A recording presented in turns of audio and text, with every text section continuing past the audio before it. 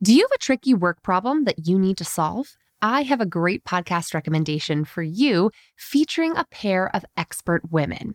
Whether you're just starting your career or a seasoned professional, check out Fixable, a podcast from TED. Hosted by Harvard professor Frances Frei and her wife, leadership coach Anne Morris, the brilliant duo provide honest, actionable advice to help you navigate everything from a gaslighting manager to returning to work after parental leave. They'll leave you feeling empowered and ready to act. Listen to Fixable wherever you get your podcasts.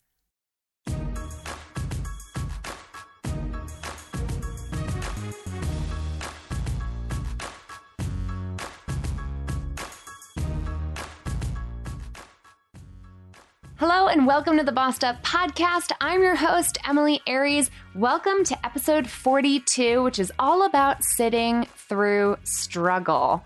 None of those words are words that I like very much, by the way. I am just not the kind of person who does well with sitting still in general, much less sitting still through struggle. But that's actually exactly what I've experienced for the past few weeks.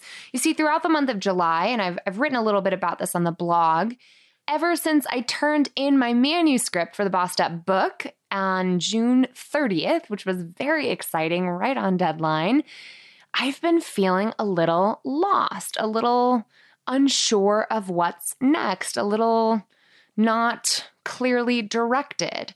And that's not even struggle, I would say, right? That's like a very privileged version of struggle, of just not knowing what to do with myself next, having slayed a big goal. But there's also plenty of times when I've been striving towards a goal and it didn't work out. And I didn't get that corporate speaking gig, and I didn't get that renewed podcasting contract or whatever it is. When things don't go your way, being still and sitting through it and paying attention to what's going on in your mind and in your body in order to figure out where to head next is a real struggle for me. And I know I'm not alone, but what I have learned, and this is something I wrote a lot about on last week's blog post about the most surprising lessons I took from your excellent responses to our Bossed Up community survey, is talking it through with other people, hearing from other people about their experiences is one of the main antidotes to getting stuck in your own dang head, which is not always a very friendly place, especially when you're feeling like a failure.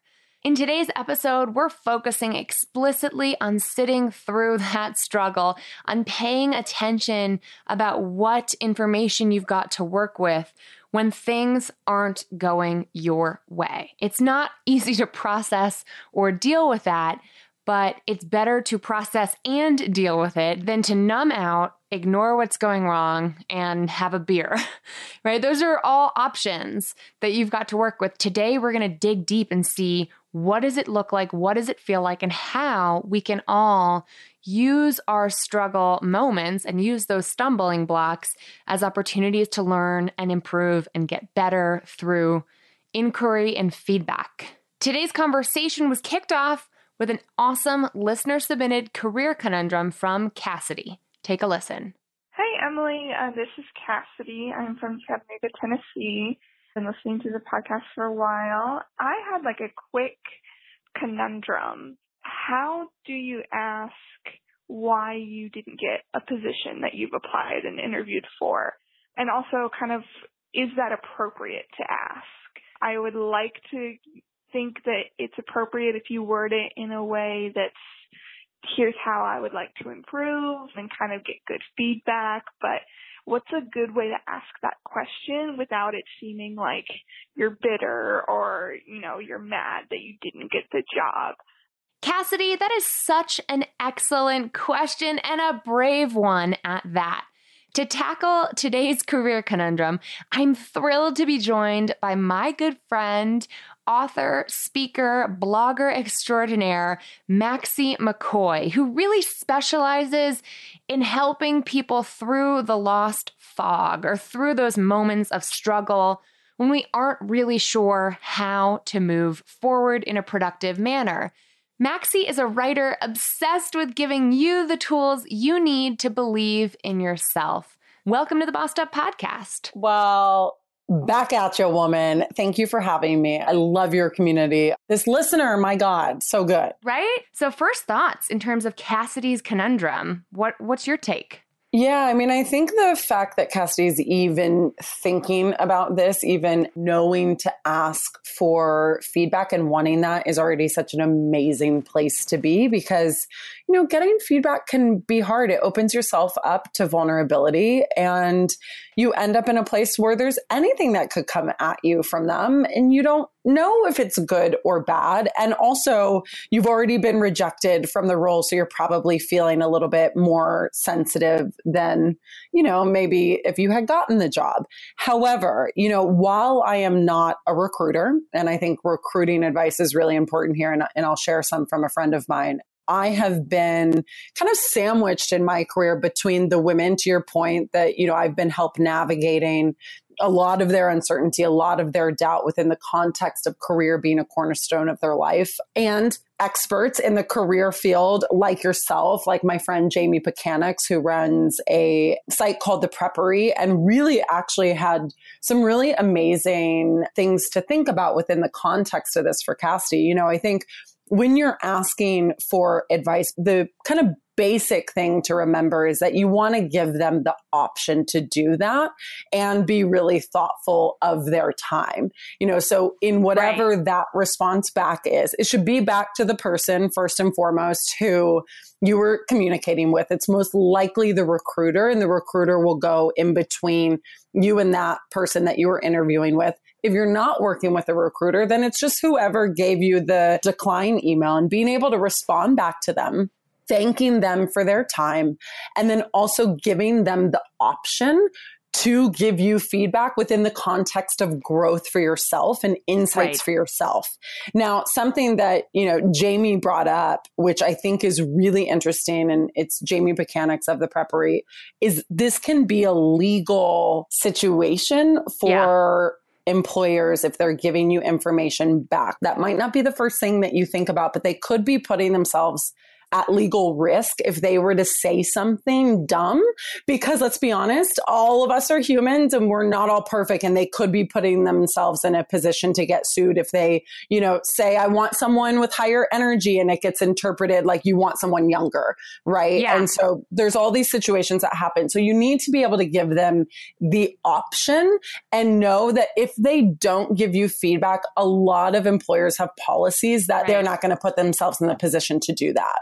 Let's break that down for a second, because very rarely does the job seeker fully understand. In my opinion, I definitely didn't understand that liability that HR folks and hiring managers put themselves in, or the position they put themselves in, because the discrimination, the ability to sue a company for discriminatory hiring practices hinges on that distance between the interview and the job offer. Yeah. And if you can prove that anything about your age, sexual orientation, sex, gender identity, etc., everything covered in I think it's the Civil Rights Act, and it's been expanded since then.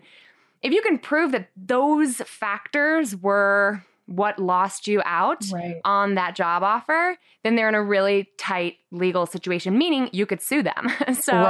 Exactly. Yeah, I can see why they would keep their mouths shut. Just across the board as a policy, right? They're not keeping their mouths shut because they were discriminating. I would hope, even though it does, we all know that it happens often, that most cases, you're not getting the job because you're being discriminated against. However, a lot of them are saying no as a policy across the board, and not because there's something necessarily to hide. Yeah, that's a good point. It's just a safety precaution to prevent opportunities for litigation to even emerge. Yeah, that's a good point. So how should Cassidy word it, or how should anybody word it when you've bid for a project, something goes south?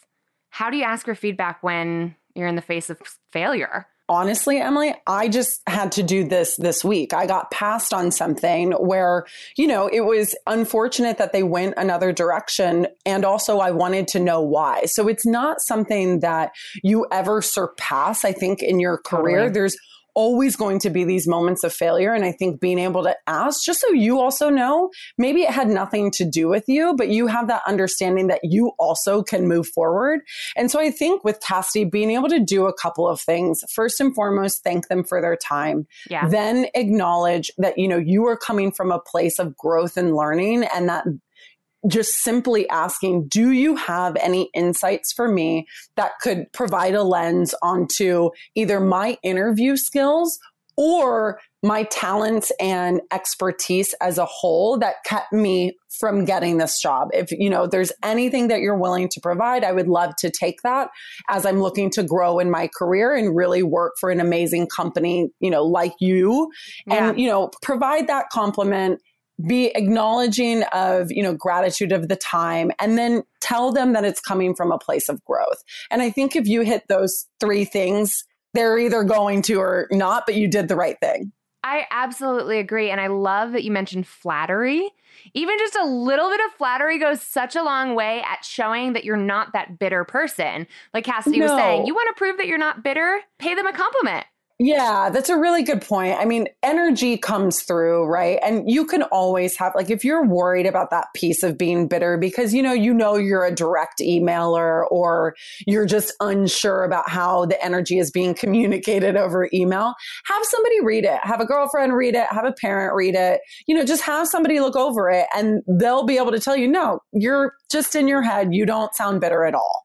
I feel personally attacked with the direct emailer mentioned there because that is my life. Do you? So I go back and I look at things. I'm like, oh, wow, I didn't even so much as say hi. Like, because you just go on the fly. I know, I do it too. I have extremes. And then I'm like using 3 exclamation points, not 1, not 2. It's 3, or like not even a greeting. It's funny that emojis can help. That's for sure. I had 2 bits of learning that have really helped me on this front. One is when I get bad news, which I also get rejected all the time because I'm constantly bidding Putting yourself out there. Yeah, I'm constantly bidding companies, especially who want to bring me in to do a workshop or a bossed up kind of keynote at their conferences or for their teams. And sometimes it doesn't work out because of totally unrelated issues like budget.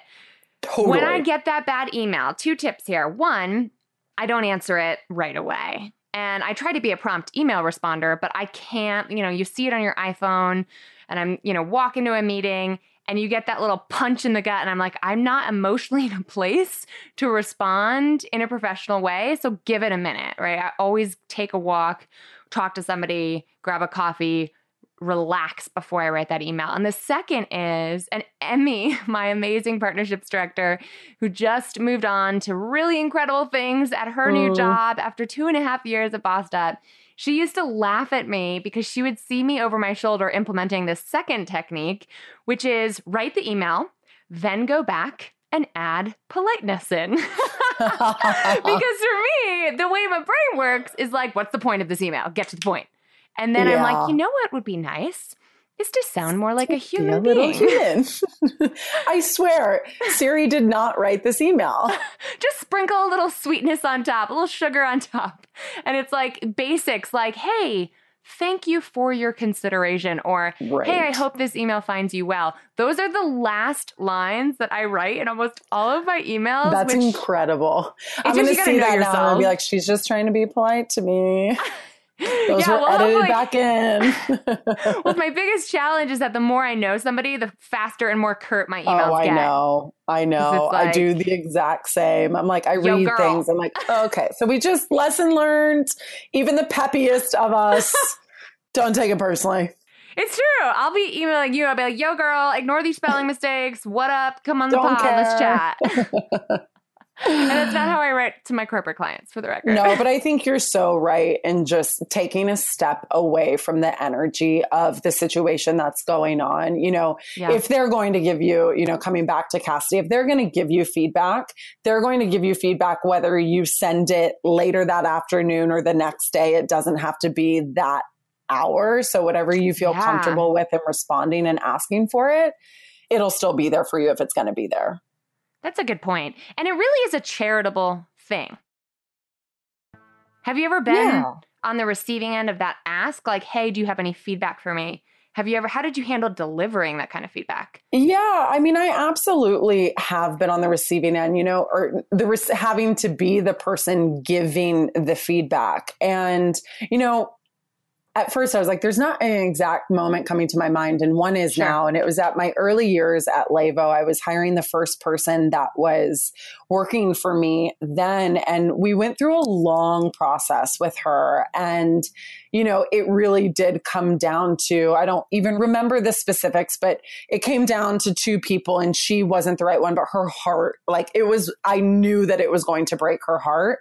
And for me, I actually ended up handling that, giving availability to talk, to actually talk in person, because that was important to me as someone who had spent this much time with this person. And then that didn't end up happening, but I encapsulated very detailed feedback. I could do that because it was hands-on and I wasn't a recruiter and it was the person working for me. But, just really trying to be able to provide a lot of positive while also helping them understand what they could have done better in the interview process and in the interview process with various people. Because sometimes, and I was in this position with getting my book deal, you might have somebody advocating for you, but they can't get the rest of the team on board.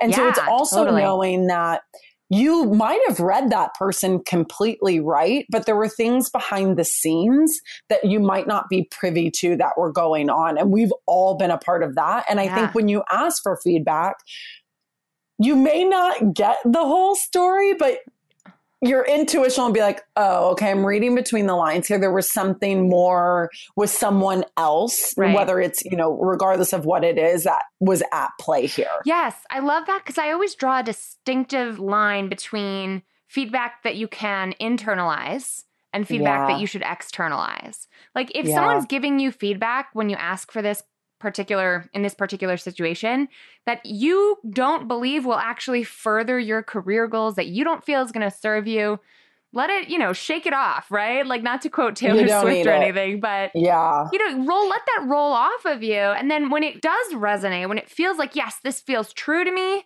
and it also feels helpful and real, even if it stings a little bit, work on positively internalizing it. I think you're hitting on something that's so important about feedback in general, in our lives, in our work, in interviews.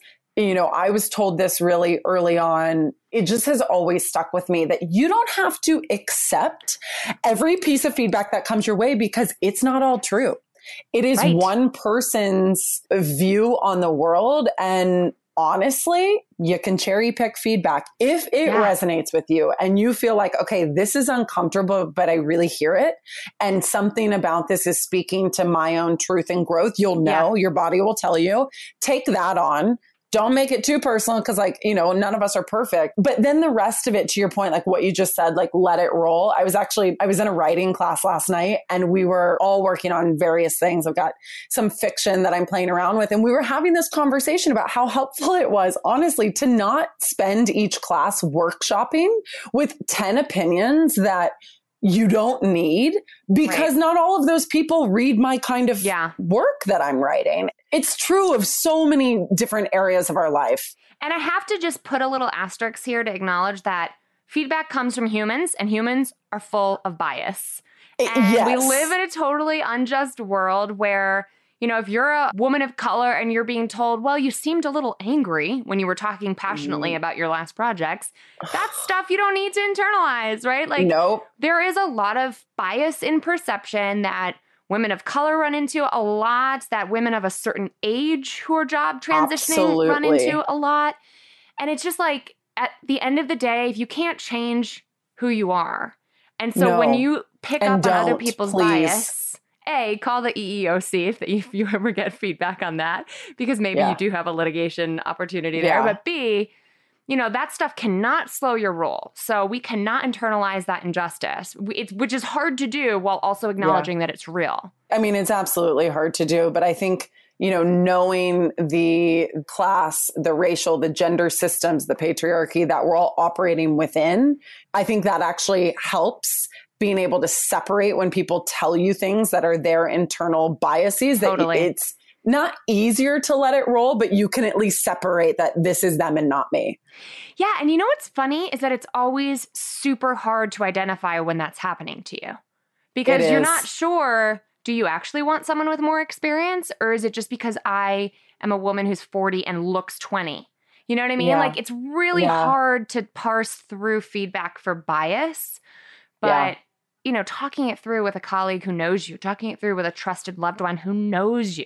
And then layering that on whatever you've received, you know, depending on if it falls into those buckets of harmful and even unhelpful, that's one thing. But, you know, hopefully there is some good feedback out there. Right. And even if it doesn't resonate with you, being able to, you know, either share it, to your point, with people who know you, I think can really help. Like, actually, yeah, I've seen this. Yeah. And people who share your experience are in a position to do that. Exactly. Speaking of, the last time we hung out was also on the internet. It was on Instagram. We did a little Instagram live. We were in a very weird spot. We were talking about the publishing process, which is actually extremely connected to the topic of feedback. Absolutely. I'm one of the most feedback-oriented and vulnerable things I've ever done. So yeah, I bet you too. I'm like cracking up remembering what you said because I had just turned in my manuscript, my baby that I had worked hard on for the better part of 3 years. And it was in my editor's hands and it was out of my own and had this like wonderfully liberating feeling. And you were like, girl, the hardest part of this is editing. Like, brace yourself. And I did, but I was also like, maybe not for you. Well, that's the thing is like, I didn't realize how much there was this underlying globalized anxiety like churning through my body until I got an email from my marvelous editor, Colleen. Shout out to Colleen, friend of the pod. Shout out to Colleen. None of us do anything without a good editor. Right. I got an email from her yesterday, or the day before yesterday now. And it was the first time since she's had my manuscript that she had said anything to me about the manuscript itself. I remember that first email. And it was like, I read the words which she wrote, which were very lovely and complimentary, which is save the edits for like later, Colleen. Thank you for understanding me. Please fluff me up first. She knows better. Please. And I literally I almost cried because it felt like this huge weight had lifted and I didn't even realize how anxiety provoking not getting feedback on something you've worked hard on is. Totally. And sometimes you just have to ask for it. Right. Like, I remember that moment. Actually, my moment came in the form of a tweet. When my editor was editing it, she tweeted something out that was really positive. And you better believe I told all 500 of my closest friends that my editor was loving it. Like, I just couldn't handle, because I was in the same place, like that level of vulnerability. One nice comment that, looking back, was really nice, but I blew it into the best thing that had ever happened to me, because you're just so vulnerable. But I think, to your point, like, not having like a space of waiting is hard. Very. It's hard. You just don't know. But I think we as humans, as women, as people, have to learn to not try and think what other people are thinking. Right. Because we have no idea, which is why you have to ask. And, you know, a lesson that I learned early on in my career that I still employ with anyone, it just would depend on the situation. You know, when you're sitting with someone, maybe you're in a long-term working relationship with them, so you don't have a check-in, you know, or a review for the next 6 months, but you are always able to ask a boss, to ask a partner, to ask anyone, you know, on a scale of 1 to 10, how am I doing right now? You know, and you don't have to, I think you have to balance between not being needy for feedback and constantly needing validation in order to think that you're great or to do your job. But if you are in a place of, actually, I do need some feedback, ask for it. Ask for it specifically. You will get it. Nobody is going to deny you feedback that somebody that you're working on. Now, we've talked about all the reasons employers that you got rejected from could be in a certain situation, but also knowing to ask for it. Because I bet you, Emily, if you had emailed your editor, I know, 3 weeks before and just said, I'm literally losing it, like, can you just give me 2 like highs and lows? And she probably would have. Right. And it's weird because I didn't even know that I needed that. So it's just a good thing to remember to ask yourself, do I need feedback right now? What's bugging me? What's uncertain? I have to say that we had Sheila Heen on. She's with the Harvard Project on Negotiation, and she wrote a great book called Thanks for the Feedback and did a whole episode. I think we should read that, all of us. It's such an amazing book. She did a whole episode. It turned into like a long metaphor about interviewing as it is dating. But she and I have an episode of the Bossed Up podcast called Getting the Feedback You Need, which goes into that in great detail. So good. Everybody listen to that. I'll be listening to it too. Yeah, it's a good one. It's definitely a good one. I want to ask you, as someone who I feel like is very almost soulful in managing anxiety and uncertainty. Thanks. I mean, the book title is You're Not Lost. So let's talk about that weird in between, because you said the waiting game is so hard. The waiting in any part of life is hard, right? Yeah. Like if you're waiting for a partner that you haven't met yet, if you're waiting for the next stage of life, if you're waiting for a book deal, like it's just, I was listening to a talk by Oprah this morning. Naturally. Because I do that naturally on Friday mornings sometimes. And I was just reminded that sometimes the waiting is all that you can do if you've done everything that you can. Right. And I think that everything that you can piece is really interesting, like in the context of like Cassidy's question, for example, right? Like if you've done the best that you can, then at some point you have to be able to just turn things over and let them go. Or you have to be able to sit in your own shit. In the context of being lost and this thing that I spent, a lot of years talking to women about and then writing this book, so it's going to be even more years of talking about, there's so much to learn by sinking into the crap. I say sitting in your shit, but sinking into it. We're not meant to get out right away. And I think that we have been conditioned. We are seeing all of the images on this, like in this meeting, I just held up my phone, Instagram, social, to want to be in someone else's life and want to be in their expression of life. And it makes all of the crap feel crappier. But our crap is the wrong turn that is leading us to the right turn. Yeah. And I don't think any of us, myself included, we're so quick to want to jump out of that we don't actually learn the lessons that it has to give us. Help me understand that, because I am so impatient with the sitting part. And I'm a kid who couldn't sit through cartoons because I couldn't sit still. And I'm still spiritually that kind of a person, because I'll give you an example. This month, since turning in the manuscript, I have just been out of sync. I have been adrift. I have been like, what now? I'm not sure. I'm celebrating. Am I lost? I just finished a book, but am I lost? I did this. I literally did this. I was like, I just read a book, but now am I lost? I don't know what I'm doing. I'm going to need your book, because I was feeling, until I had an action plan again, right? Because to me, it's really about, am I in a period of clarifying my vision, or am I a period in executing a plan? And my comfort zone is executing a plan. But very often in our lives, maybe a couple of times a year, or maybe a couple of big ones throughout the course of our lives, there is an unclear path ahead. And what's your advice for women who are struggling, really struggling? No, but I mean, it's all unclear for all of us, right? Like we are making the path as we take it. And I think that's what you have to remember, because life isn't the outputs and it's not the outcomes, and kind of what you were saying about executing a plan. Like there's actually a way better plan there for all of us if we just keep stepping, even though we don't know where the stepping is going. That's actually okay. But, my question to you, and my question to anyone who's feeling just completely uncomfortable with that unknown and doesn't want to sit down in the crap and wants to just go, a lot of times distractions are just detracting from the energy that you need to pay attention to and to feel in order to know what those steps are. And so, you kind of said, like, your default often is to go into that execution plan.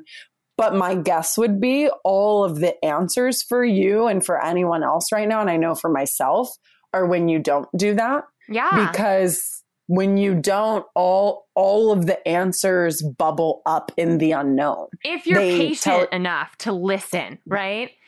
And you have to listen, or else you're going to be running around with your head cut off doing a lot of half projects. Yeah. And I also feel like people like me, whether you want to call us type A's or whatever, get very good at executing someone else's dream for their career. 100%. And then all of a sudden you're at the top of some food chain you never wanted to be a part of. And you're like, how did I get here? And I mean, that's not true for everybody's experience, but sitting in the shit is the most unpleasant sounding thing. And it feels that way, but it's really your like biology or physiology sort of telling you, whoa, put on the brakes. This isn't right. Like make some adjustments, experiment and keep moving forward. Like you're saying, like one step at a time is how you experiment with your vision, because it's never like a set thing. Well, that's the thing, right? And so much of why we don't, I love that you bring up experimentation, because a lot of the way that I talk about it is really small plans. Yeah. Because I just don't know where we lost course in being able to do projects and being able to do things for fun, and how much information is actually given to us in those moments. I'll share a personal story. I was actually just telling my writing class this last night. I signed up for a writing class about 6.5 years ago because I was feeling so out of sync with executing, to your point, someone else's work, all of this stuff. And I was like, you know what? I just want to write again. I've always loved writing. I'm going to sign up for a class that's a little expensive, but that's okay. I think this is right. I'm going to write about the things that give me energy, which was women's issues and career. I'm not kidding you. That choice ended up within a couple of months. I found the job that ended up being my rocket ship in women's leadership, building out global communities. What the F? Like it just was by following this, like, I'm going to do something small. Yeah. Like, I just need to bring this energy of things that I care about back. And, you know, so often we don't want to do those things unless it's the end goal. It's like, oh, I don't want to make a movie unless I'm a Hollywood producer. Right. We do that to ourselves all the time. And that's just not how anything is built. Yeah. Things are built by doing something small, letting it get bigger, and doing it over and over and over again. I mean, I know you know that with Bossed Up, right? Like, well, it's also something I'm really interested in studying and focusing on right now, which is fun. How powerful the pure, unadulterated pursuit of fun is in the rest of your life. So that's something I've been experimenting with about that, because all year. It's true. Yeah. It's true. And like, did you laugh today or this week? Right. Like, what are we doing? You're looking at my podcast studio on camera, because for those listening on the podcast, Maxie and I are also recording this interview for YouTube. So if you want to see our ridiculous facial expressions that come along with this podcast, make sure to watch it there. But I'm in my jam room, girl. Brad and I have been building out a jam room because we like music and we want to play it more. So this drum kit behind me, that's fun. That's what that is, you know? And everybody's at different levels of their life I think the question can often be like, if it makes you a little bit uncomfortable and you are so stinking passionate about it and it's going to be the thing that gets the momentum for you, do it.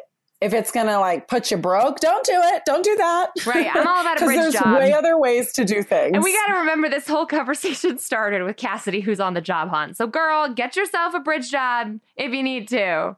You know, there's a time and place to lean into the discomfort of feedback and learning. And there's a time and a place to get your bills paid. And sometimes that means babysitting, like in my case, just while I bootstrapped Bossed Up. Totally. You know, 100% the things that I have done that nobody has known that I've done, like writing corporate writings to like slam money that my name is never on a byline for. Like, people are doing a lot of dirty work to make their dreams work. And I would encourage, like, this is a whole other topic, but demystifying the way that we get to do our dream jobs, especially as independent workers or business owners, is always a really good conversation, feedback, again, to have. Like, ask those people how they actually get it done. You can ask me. I'm always down to tell.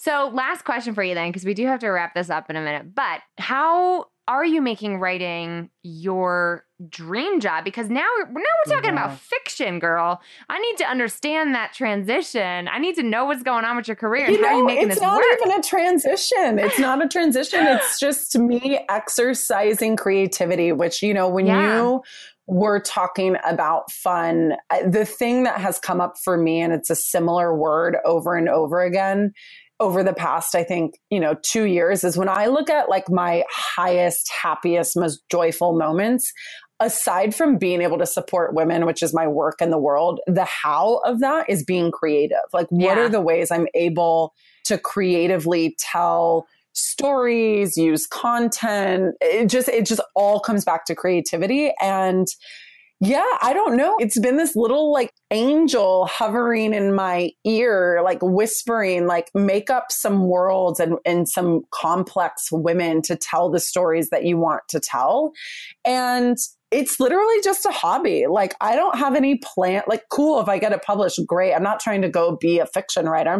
You're reminding me of Kate White, who's quite good. I love Kate does it all, right? Kate does her fiction and nonfiction. Like, she's on something like 16 books. I know. And for those of you who don't know, Kate at one point was the editor-in-chief at Cosmopolitan. Cosmo, yeah.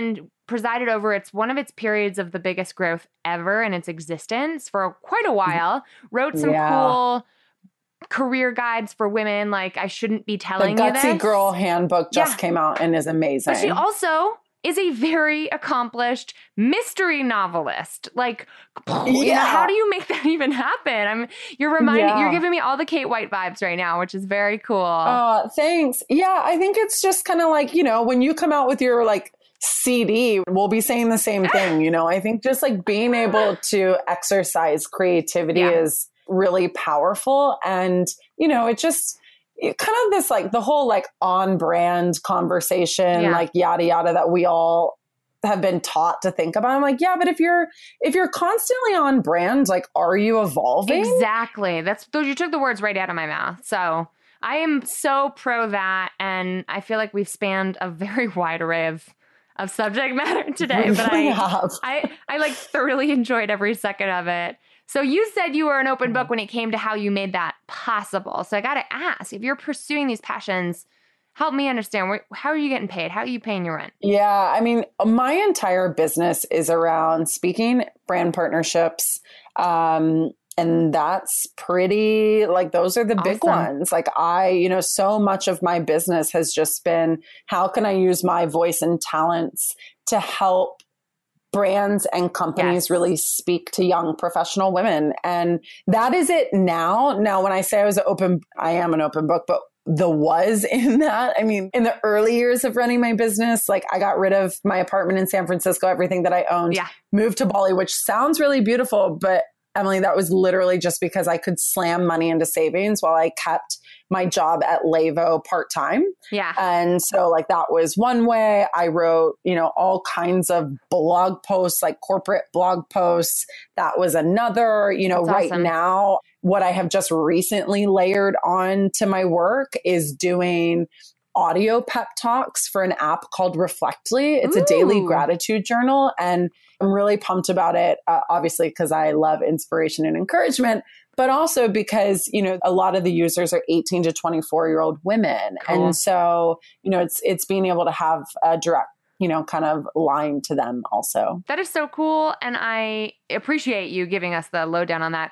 BT Dubs, there's like a whole world online. What do they call it? Is it like travel hacking? Like where you can learn about people like you who moved to Bali and live like a queen because the cost of living there is so low. The cost of living is so low. It's so true. Like I literally lived like a queen there and I've got girlfriends traveling the world right now, some who are working, some who just saved for it. Also just your ability to live that way. There's very real trade-offs.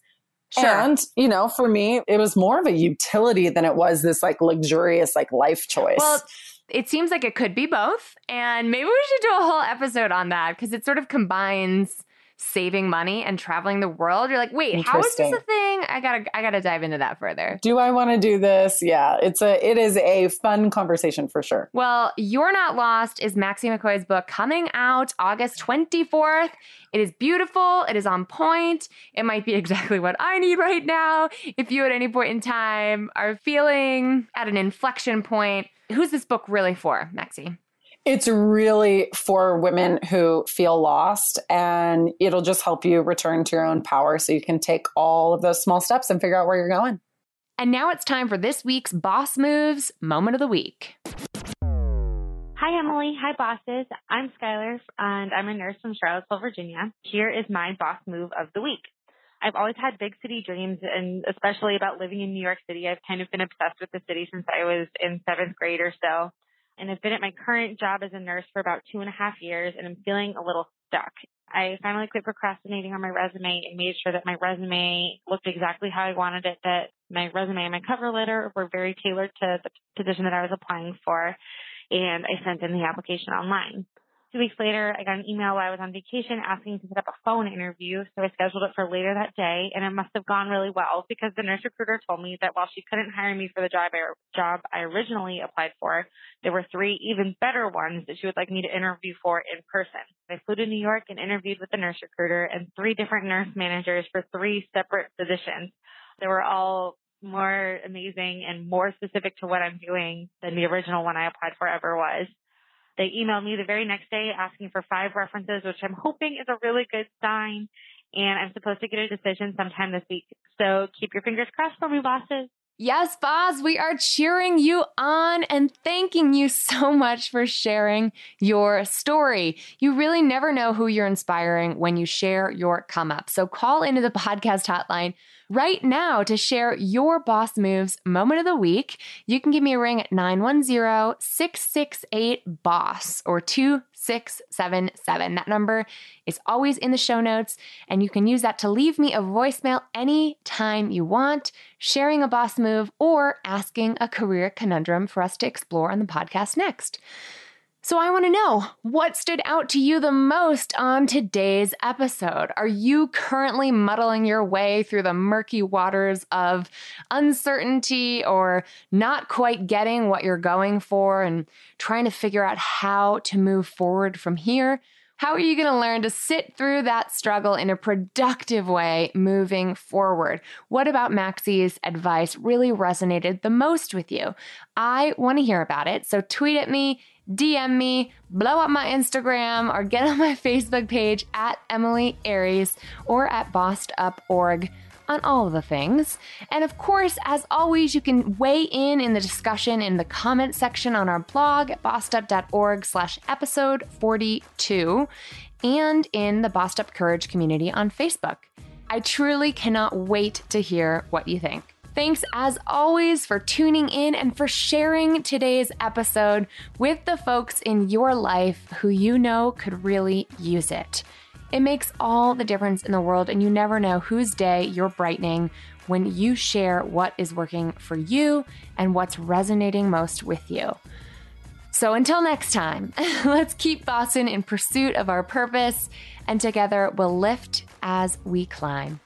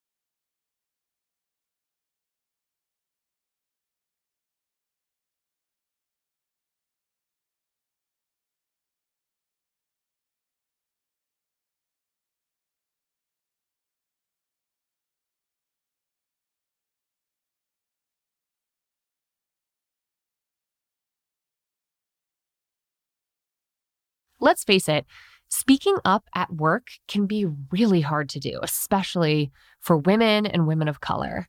When the stakes are high and you've already worked so hard to just be the only woman in the room, and you want to get everything right, you want to have all your facts and figures accurate before making your voice heard, it's just so much easier to stay silent instead. Researcher Deb Jahansky calls this loss of voice phenomenon. And it actually emerges in adolescent women at greater rates than men, and it sticks with us for the rest of our lives. Self-silencing behavior can actually become an unconscious habit unless we consciously engage in practicing our assertive communication skills. And we here at Bossed Up have set out to help women like you do just that. Speak Up, my live assertive communication course, is back open for enrollment, and we're kicking off a new cohort launching this June. Over the course of 8 life-changing weeks, you'll have access to interactive online curriculum and live weekly practice sessions where you, Irene, and I, and a cohort of fellow Speak Up bosses who are owning their voice, overcoming the social messages that have taught us to keep silent, and really learning to strategically and assertively communicate when it matters most, will actually have the practice time to rewire our brains, create new neural pathways, and build better habits when it comes to speaking up with confidence and precision and assertively communicating in the workplace. Learn more and enroll today to secure your spot at bossedup.org/speakup. That's bossedup.org/speakup.